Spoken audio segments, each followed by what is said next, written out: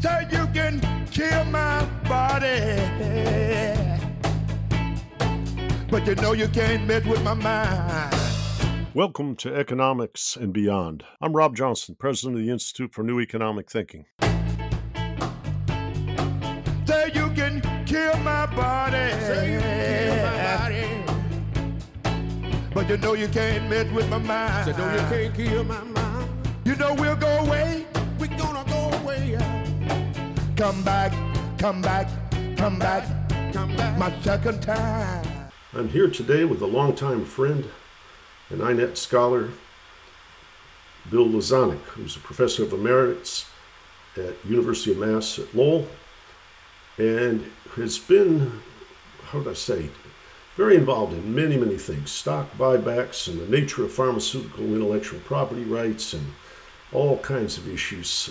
He leads a team that INET has always been very, inspired by, and he's the president of what's called the Academic Industry Research Network.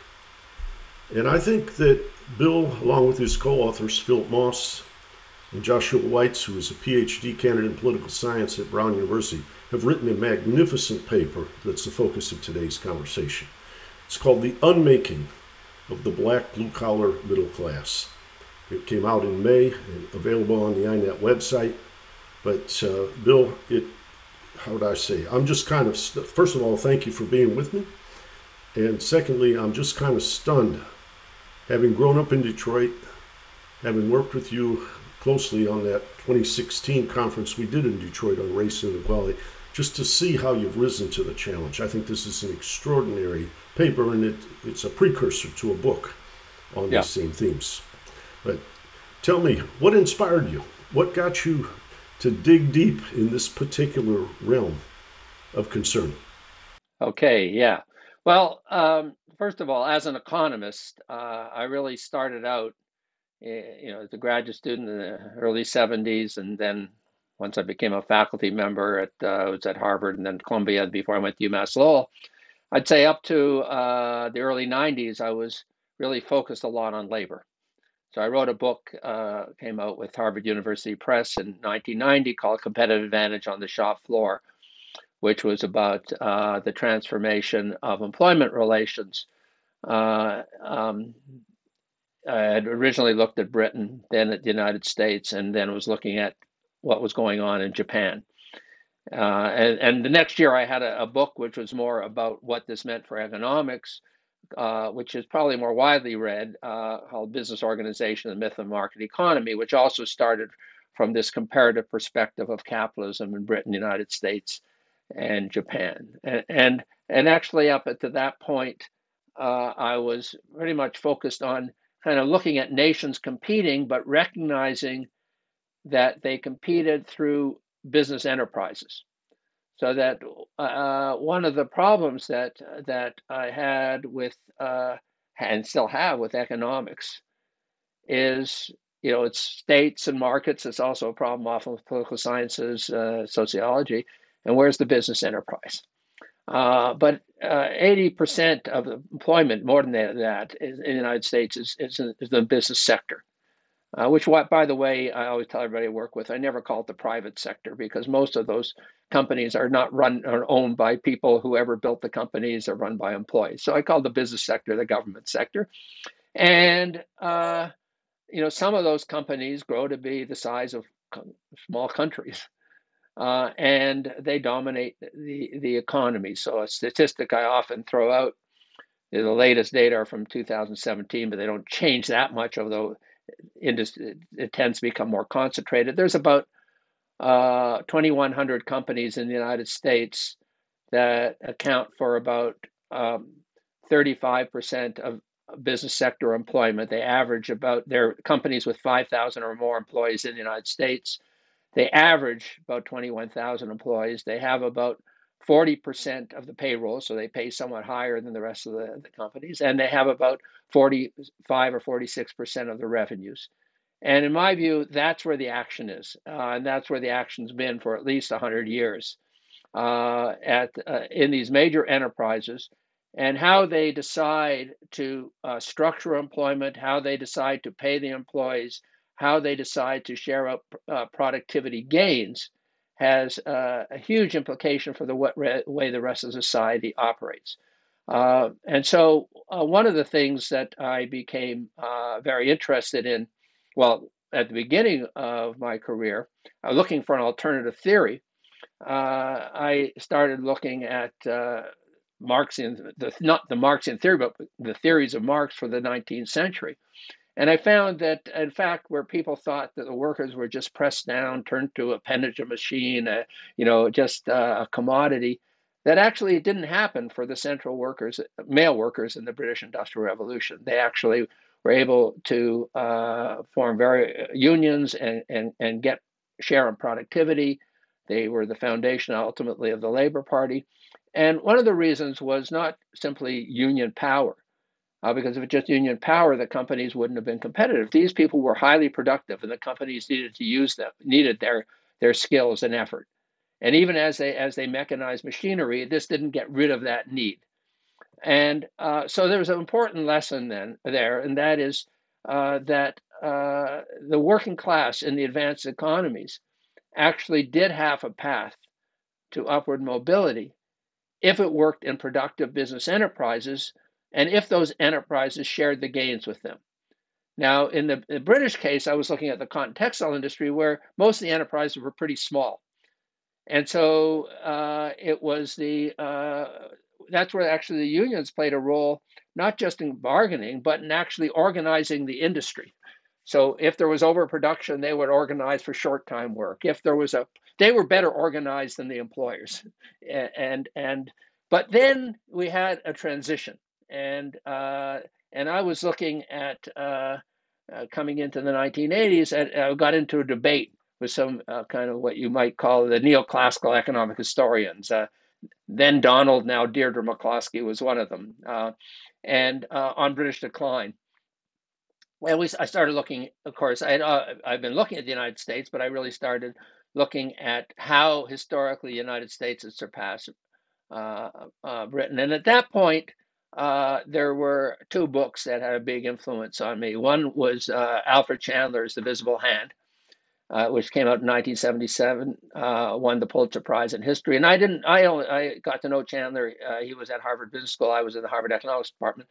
But I first actually met him in 1980. So it was after he had published that book. And it was because he published that book, I said, I knew there was big business here in the United States, but I didn't know where it all came from. No one had really pulled it all together, documented in that way, or people had, but not in such a kind of a overriding form, and also with this notion of the visible hand.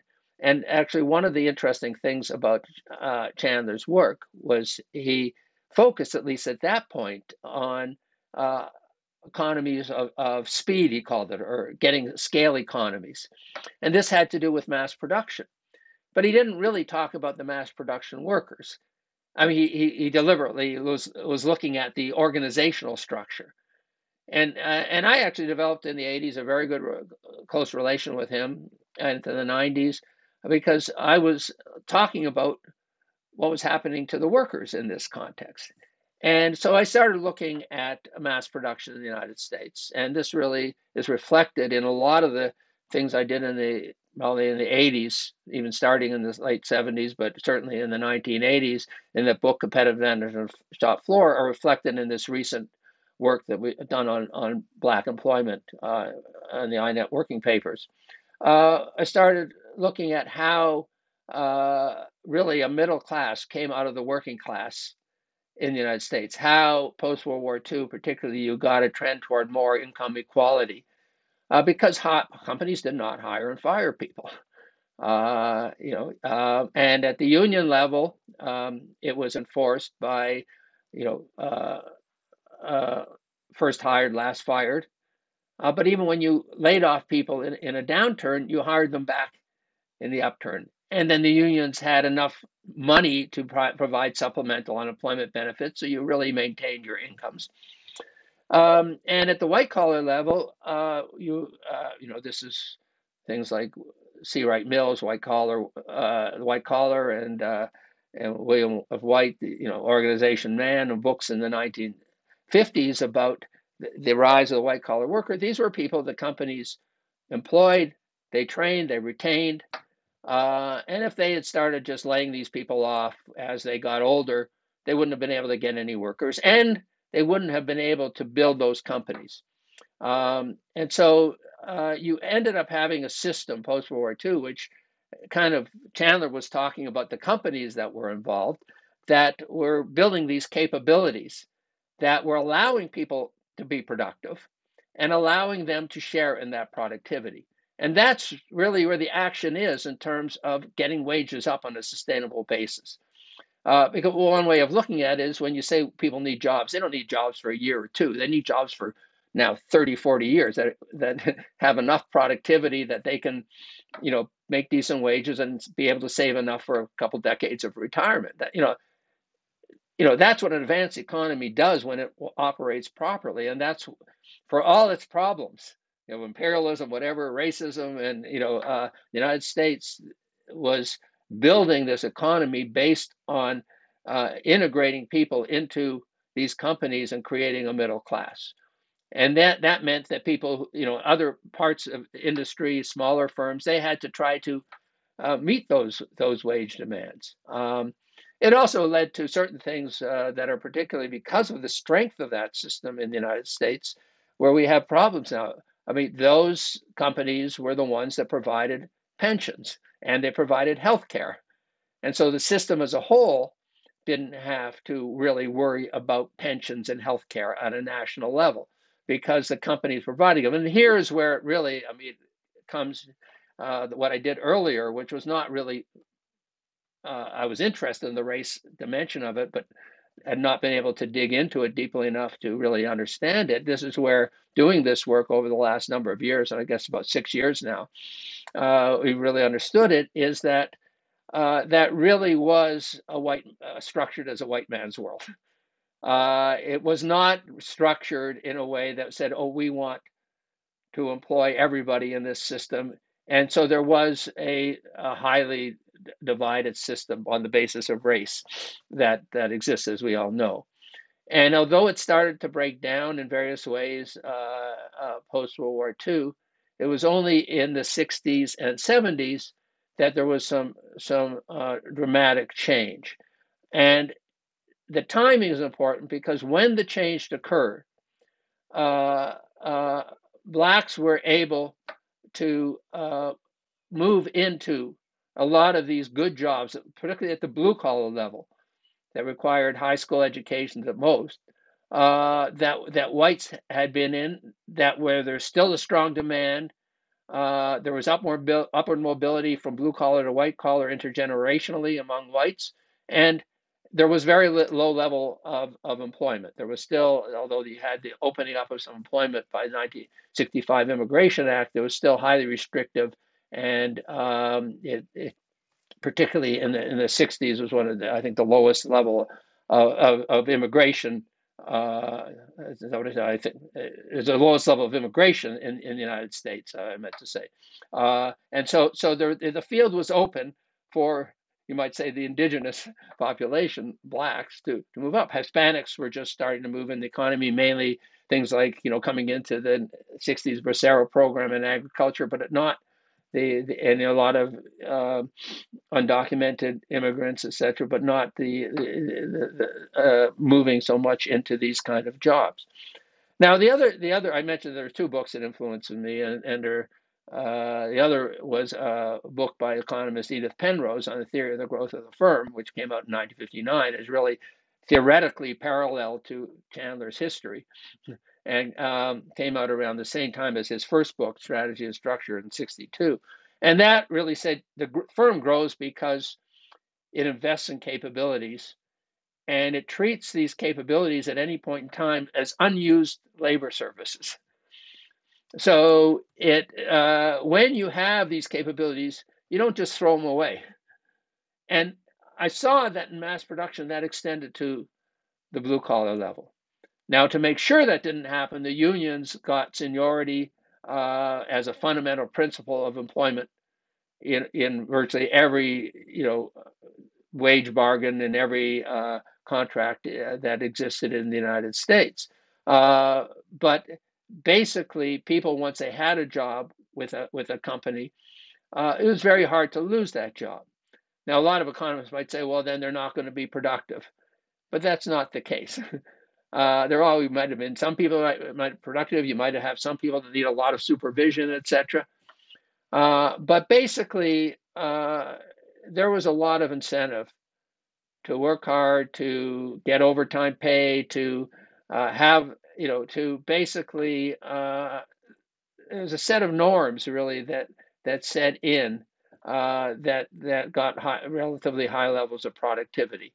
And people started seeing this show up in their pay packages, the stability of their pay packages, health benefits. They could afford to buy cars, they could afford to move to the suburbs, and education was virtually free in the public higher education public system, the land grant college system throughout the United States. And so there was a sense of, yeah, you're going to work hard, but there was something coming out of this, both for yourselves and for your children. And that's what blacks were able to move into in the 1960s and 1970s. And the first is actually basically, except for the conclusion, there is actually now, this would be the fourth working paper on this project that we have with INET. And there's one more that's already virtually done. Hopefully we'll get it done, finish it in the next month or so, but it's basically written on the barriers to blacks moving into STEM occupations, moving into the white collar work. But the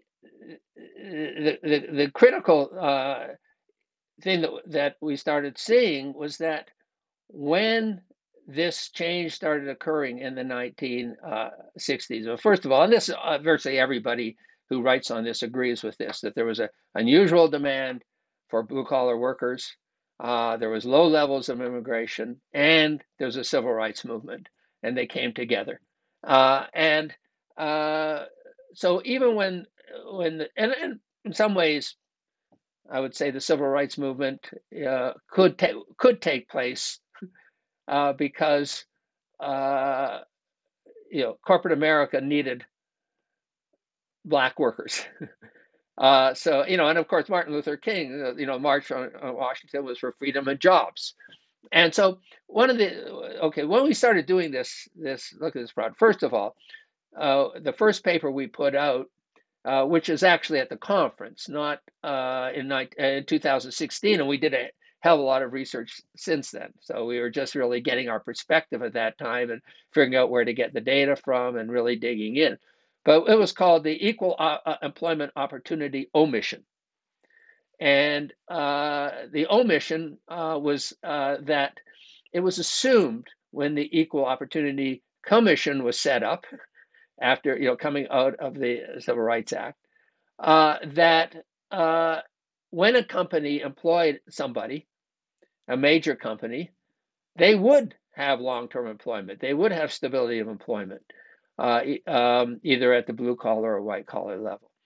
And insofar as you had this upward mobility, which you did, a significant scale of a portion, not all, but a portion of the black young black population into these good blue collar jobs, it was because this is a system that was in place at the time in the 60s. That when you got the job, you would get seniority. You would, as you stayed there, the job would become more secure. If you got a white collar job, you would be trained, you would be moved to some new opportunities, etc. And there were lots of opportunities because these companies were going to move up the ladder. Now, one of the, I'd say a source that we found, I forget whether, I think we had already seen this source before that conference in Detroit in 2016, and we had, and this really influenced us, was I believe it was Ford Foundation, maybe it's Rockefeller, I forget. They had funded a project at Wharton that led to 31 volumes being produced in the late 60s and early 70s, led by a guy, a labor economist, I believe he was, a sociologist named Herbert Northrop. And it was called The Racial Policies of American Industry. And I have some of these books here on the shelf that I got off of Amazon. So you have them on the auto industry, electrical manufacturing, the steel industry, etc. You go through these books, one book after the other, the way in which they saw equal employment opportunity being implemented was by people getting a job and moving up the hierarchy within a company. Okay. So, and the critical thing was that blacks, insofar as they were employed by companies coming into the 60s, they would tend to be employed in labor jobs, unskilled, often denied seniority by the unions.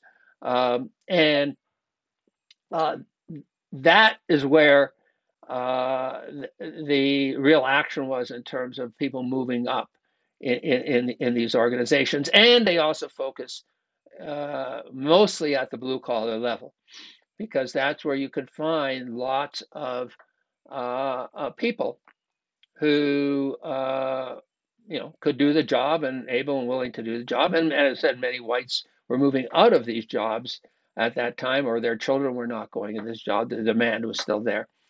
And so the omission was that they should have said, this will only work if this system of employment is kept in place. And that's what changed. And of course, that relates to a lot of the other work that I do on financialization, corporate financialization, because the fact that companies in the 1980s just started pumping out all this money, not just in dividends, but buybacks to shareholders, the shareholder value ideology became dominant, which I started critiquing around the mid-1980s when I was at Harvard Business School. They hired this guy, Michael Jensen, there. That was what it was destroying. That notion of that people had, once you worked for a company, you had certain rights to be there. And the rights were not an entitlement. They were based on that company remaining competitive in its industries and sharing the gains with its employees. And I can give you an example. We do a lot of going in the research we do, going back and forth between. We use a lot of company reports, and we look back at for various things at company reports from the 50s and 60s. And just as one example, I came across one. It was a graph that I just sent out to my colleagues. It was from, I think, a General Motors annual report around 1967.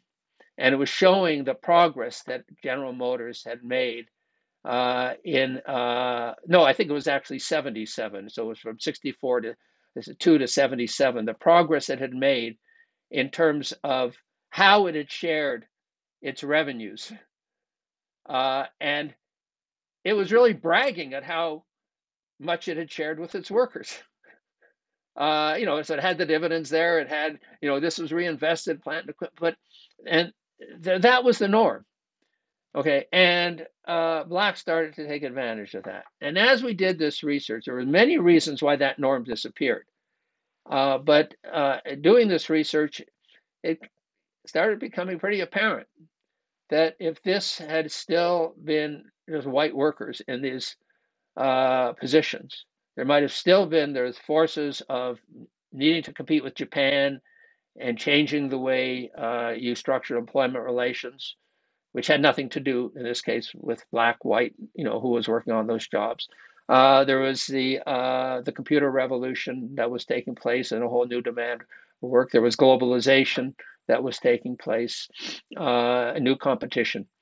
With all these things, I think the U.S. response would have been very different if that labor force, that middle class, had been just white and wasn't moving out of those positions. Now, in the end, we know that whites bore the brunt, working class whites have borne the brunt of this as well, downward mobility. So things that Case and Deaton and others have documented about white males with high school educations in the last number of years having shorter life expectancy and deaths of despair.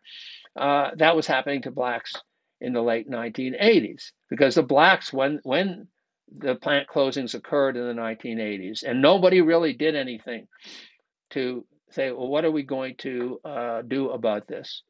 How are we going to keep the middle class whole? Blacks were hit first, but they weren't the only ones who were hit ultimately. And of course, then you can have the politics of sowing divisions between two groups of people who are downly mobile or who don't have opportunity. And I think overwhelmingly the literature on sociological literature on mobility. So when there's upward mobility, there's those differences don't matter as much. There are a lot of books that I remember, like Christopher Lasch, The True and Yeah, Only Heaven, about how, if you will, to use a religious analogy, if you delay gratification, we will invest in productivity and we will all experience deliverance. As globalization takes place, delaying gratification ended up creating, which you know better than anybody, stock buybacks and people yeah, being laid off and plants being built in other places. And all of a sudden, I did the sacrifice part, but I didn't get the dividend part. yeah, yeah. Finally, as you've talked about in this paper and other places, the infrastructure, which you might call the rungs in the ladder, public universities that were cheap. When I was a senior in high school, for the fall of 1975 to 1976, it cost say $600 a year to go to University of Michigan. Yeah. And so all of the, how would I say, the promise was starting to evaporate. And as you said, blacks were viewed as others. They weren't Yeah. creating the feedback politically that as humans that they deserved. But then it deepened.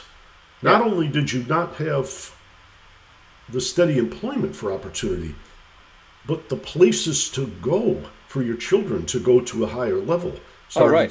to be dismantled. And it started becoming extreme, the inflation of tuition. And of course, what you had was when I was a grad student in the early 70s at Harvard, I had some scholarships, but it was still pretty cheap.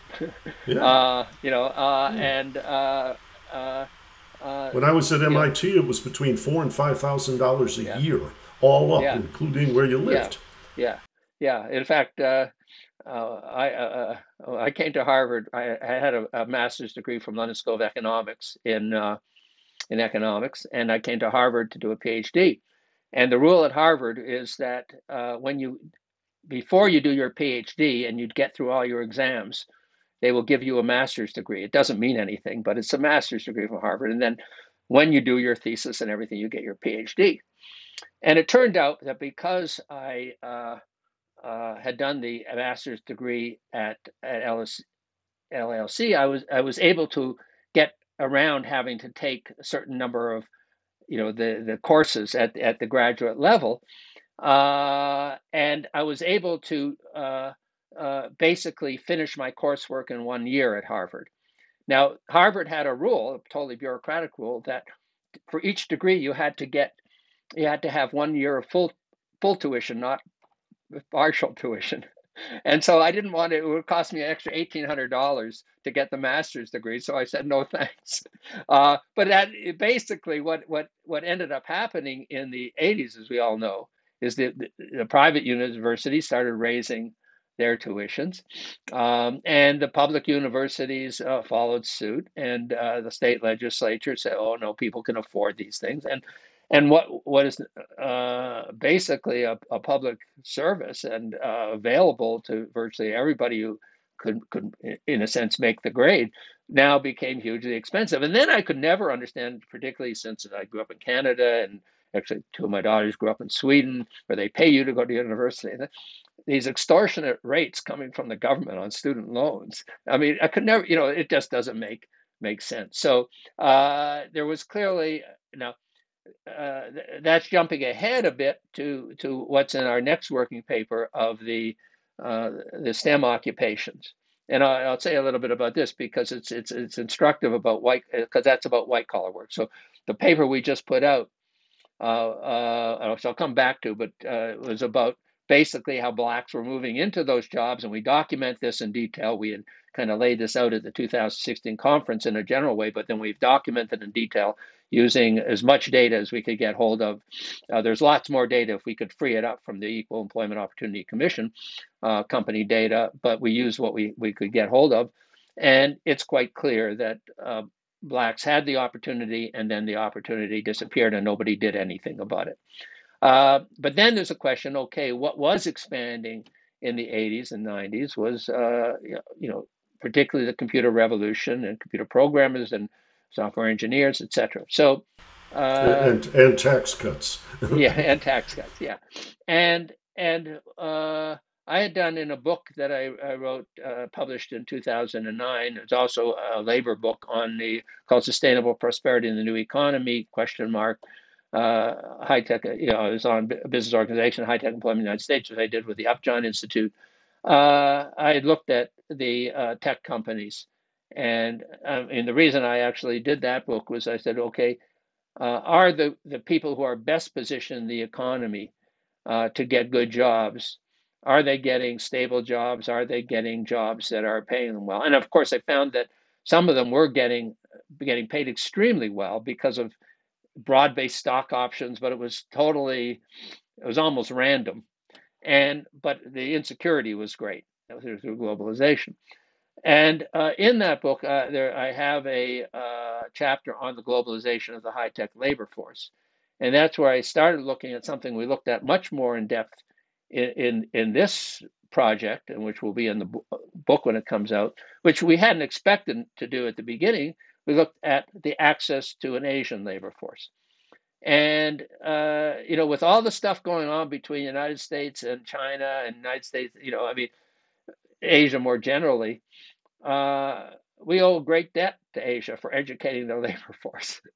And we basically had immigration laws, particularly the Immigration Act of 1990 and the H-1B change in H-1B visas and L-1 visas that cherry picked the highly educated labor force. Now that's coming back to haunt the United States in some ways, because many of those people have ended up going back, and a lot of the capabilities that they say we're giving away, to the Chinese and others, there are people going back who have got education here, got experience here. Now, So they're going back to set up firms that compete with our firms. Yeah, sure. I mean, if you take, and so yeah, that's where the pressure comes. That's one way in which it's occurring. Of course, not everybody left those countries, and one of the remarkable things is at the time when we were letting go of really upgrading the education of everybody, they were hell bent on it. And even though they had brain drain, Korea and Taiwan and India, at least for a portion of the population, China, were doing this. Now, when we actually, it turned out that the access to the data on who's employed by these companies, Apple, Amazon, Microsoft, Intel, etc., became much more available from about 2014, and some of it's still coming out, although when Trump got elected, they stopped issuing it. It's the data that they report every year to the Equal Employment Opportunity Commission on race, ethnicity, gender, and it's about 10 different hierarchical categories. And the important category is the one called professional, because that's where you have all the software engineers and the people who have advanced education.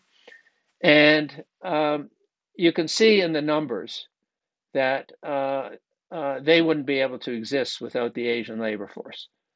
And good for the Asians, who had that education and were able to come here, but it meant that it let all these companies off the hook for paying the taxes, supporting the upgrading of the American labor force. And it wasn't just blacks, it was whites. But again, if it had been whites who were hit, just whites, there might have been a different political coalition. We can't prove this. Okay, now, there was, when we looked at the data, there were two companies that were exceptions in terms of not, okay, so roughly you might find it, and I'm not giving the exact numbers, but at Apple and Intel and Amazon and uh, Alphabet. At the professional level, you might see that blacks are maybe 1.5, 2% of those professionals. They're about 12% of the population. Except for two companies, IBM and Hewlett Packard, which is now two companies, but the companies that was Hewlett Packard, the companies they have about 4.5 or 5%, maybe higher. So it's appreciably higher. Now, why? Well, I started going back when we discovered this. Now, I should say that IBM did not release these data. But what happened was when I was writing that other book, Sustainable Prosperity in the New Economy, IBM companies had started putting out these global citizenship reports or responsibility reports to show that they had diversity. And so IBM on its website would have, and I guess it would have the data it was giving to the Equal Employment Opportunity Commission. And I got that data and I downloaded it from 1996 to 2008, which is lucky because when IBM got to the point where only 25% of its employees around 2008 were in the United States, and it didn't want people to see this, you were able to figure out, because that was data were only US employees, you could figure out how many in the United States. They didn't want to report that. They wiped it all out. And they didn't subsequently issue anymore. But when we look at those data, which are recent enough to see it, we see this very high proportion at IBM, much higher, still underrepresented, but much higher than other companies. And we also see it at HP. So I went back and looked at the annual reports of IBM and HP. And HP, it showed up particularly well because HP was at the heart of Silicon Valley. As soon as the EEOC was put in place, they started writing about this. And, you could say, well, they're paying lip service to it. They weren't, because they realized that if they could get the best black employees, and they could be the place where black employees wanted to go, that this was not just a service to the country, it was a service to them. They were going to get damn good people. And HP in particular documented this year by year by year. In fact, they started putting the numbers into their reports. And so I could have a table that reports on this. They call it minorities, but it's mainly blacks. They stopped reporting it around 1989, I think, when they found there were enough Asians around that they also stopped worrying about recruiting blacks. And IBM and Hewlett Packard became IBM in the early 90s, Hewlett Packard about a decade later, became what I call the downside distribute companies. They just started laying off lots of workers. They had been epitomized, the companies that gave you lifetime employment. Hewlett Packard, the heart of Silicon Valley, it was employment security. It was called the HP way. IBM, it was famous for that. They had changed completely, but despite those changes, you still see this legacy of a much higher proportion of blacks in these higher levels. So I think it's something to dig into further, but I think the role models were there, and the lines of recruitment were there, and it was very difficult to break through that. We discussed that. So hopefully people will read it. We come out with this, but we go through, how all these barriers to upward mobility were put in place, which have to do with education, social networks, and what these companies are doing. But the real opportunity for whites was not simply that white working, employees just all of a sudden were sending their kids to college. It was this intergenerational trajectory of getting a middle-class income for someone who might have been an immigrant, might have been second generation, but had no more than a high school education and was going to work in a semi-skilled job, not necessarily a skilled job, and had steady pay and employment security to afford a middle-class standard of living, and with the public universities there where you could send your kids, and there could be this upward mobility. And that was, again, back to that's what we saw, the omission.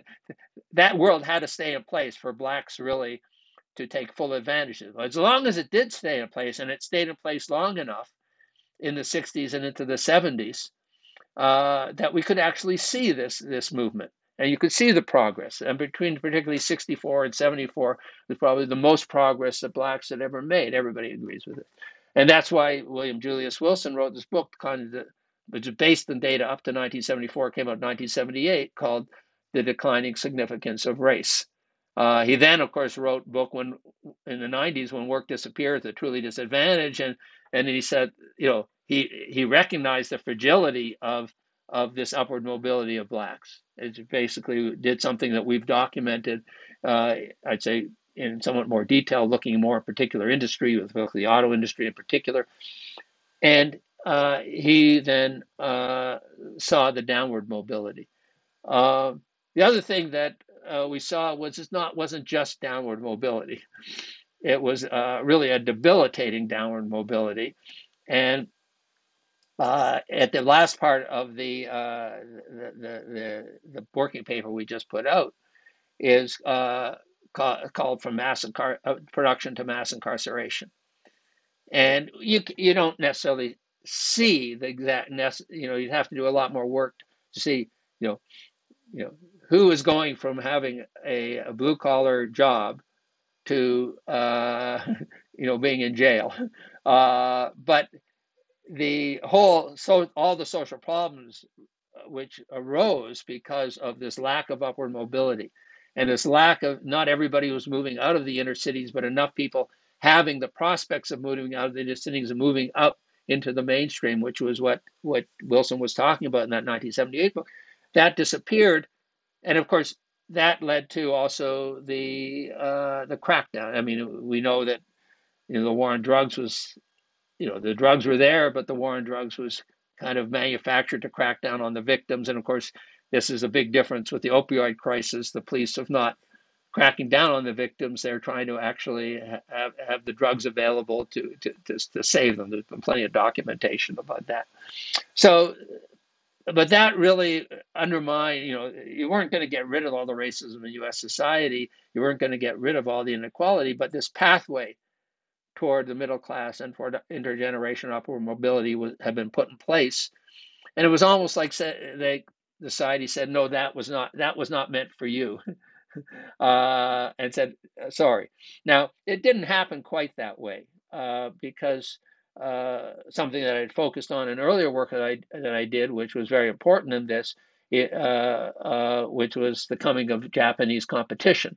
You saw the Japanese competition arising in the 70s. People were saying, oh, it's because they work harder, the low wages. And I was watching this and saw that the wages were going up, the yen was strengthening, the hours were shortening. And it was mainly first from business schools and from some companies, including the auto companies, went to Japan. And they saw, no, they have a different system there. And they put skills on the shop floor. And they're Just part like of an W. Edward system. Deming. Yeah, Deming came out of that. Yeah, and yeah. of course, and all the and by the 80s they were not just it wasn't simply their manufacturing, mass manufacturing. It was the management methods that were being exported, and this created a challenge for American companies, and they actually General Motors took the lead, with NUMMI, in Oakland, which is now a Tesla factory, in doing collaboration with the Japanese. Later with Saturn, which was in Tennessee, done with the unions, and they didn't even put the GM name on it, of trying to respond to the Japanese that way, but they never quite did it. And they could have done it. There are a lot of reasons why they didn't do it, but overwhelmingly, the victims of these companies not responding to the Japanese was that blacks got hit much hard in the 80s and into the 90s, much harder than whites. They got hit first because they were last hired, first fired. and losing those jobs, they were much more vulnerable of where, in terms of family networks or whatever.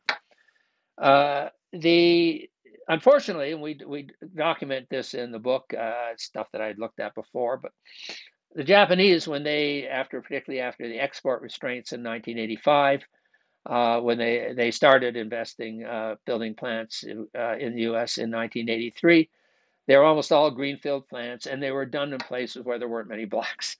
And the Japanese did not hire blacks. They, whether it was racism, whether it was whatever, whether they located, and so the blacks did not get those jobs from the Japanese.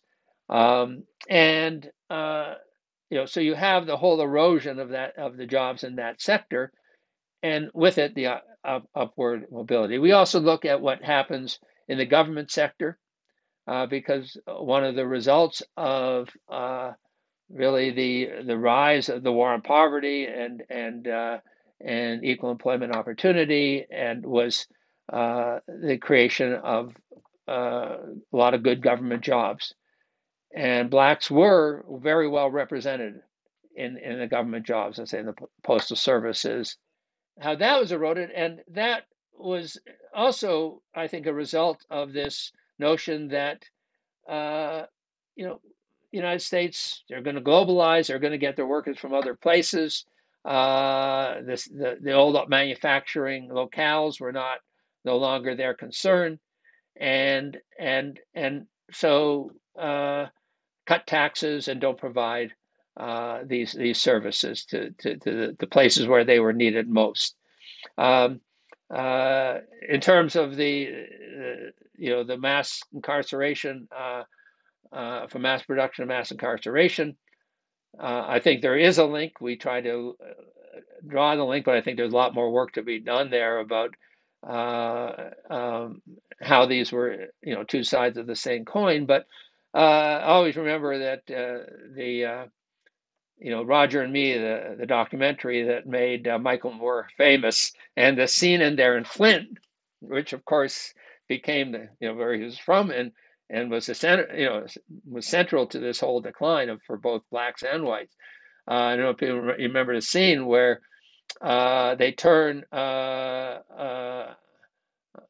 open up a new jail, and all the elites are coming there from the city, and they're with jail with cocktails and jail stripes on them, celebrating the opening of the new jail. And Moore goes into the fact that he didn't focus so much on race, but that both the inmates and the people who were guarding them were former blue collar workers, or people who would have had jobs in the plant. So he made that connection, as he's made many other connections which are related to this. Thank you, Bill. This concludes part one of a two-part podcast on the rise and fall of the black blue-collar working class with Bill Ozonick. Stay tuned for part two. And check out more from the Institute for New Economic Thinking at ineteconomics.org. And I'll tell it and speak it and think it and breathe it, and reflect from the mountains so all souls can see it. And I'll stand on the ocean until I start sinking, but I'll know my song well before I start singing.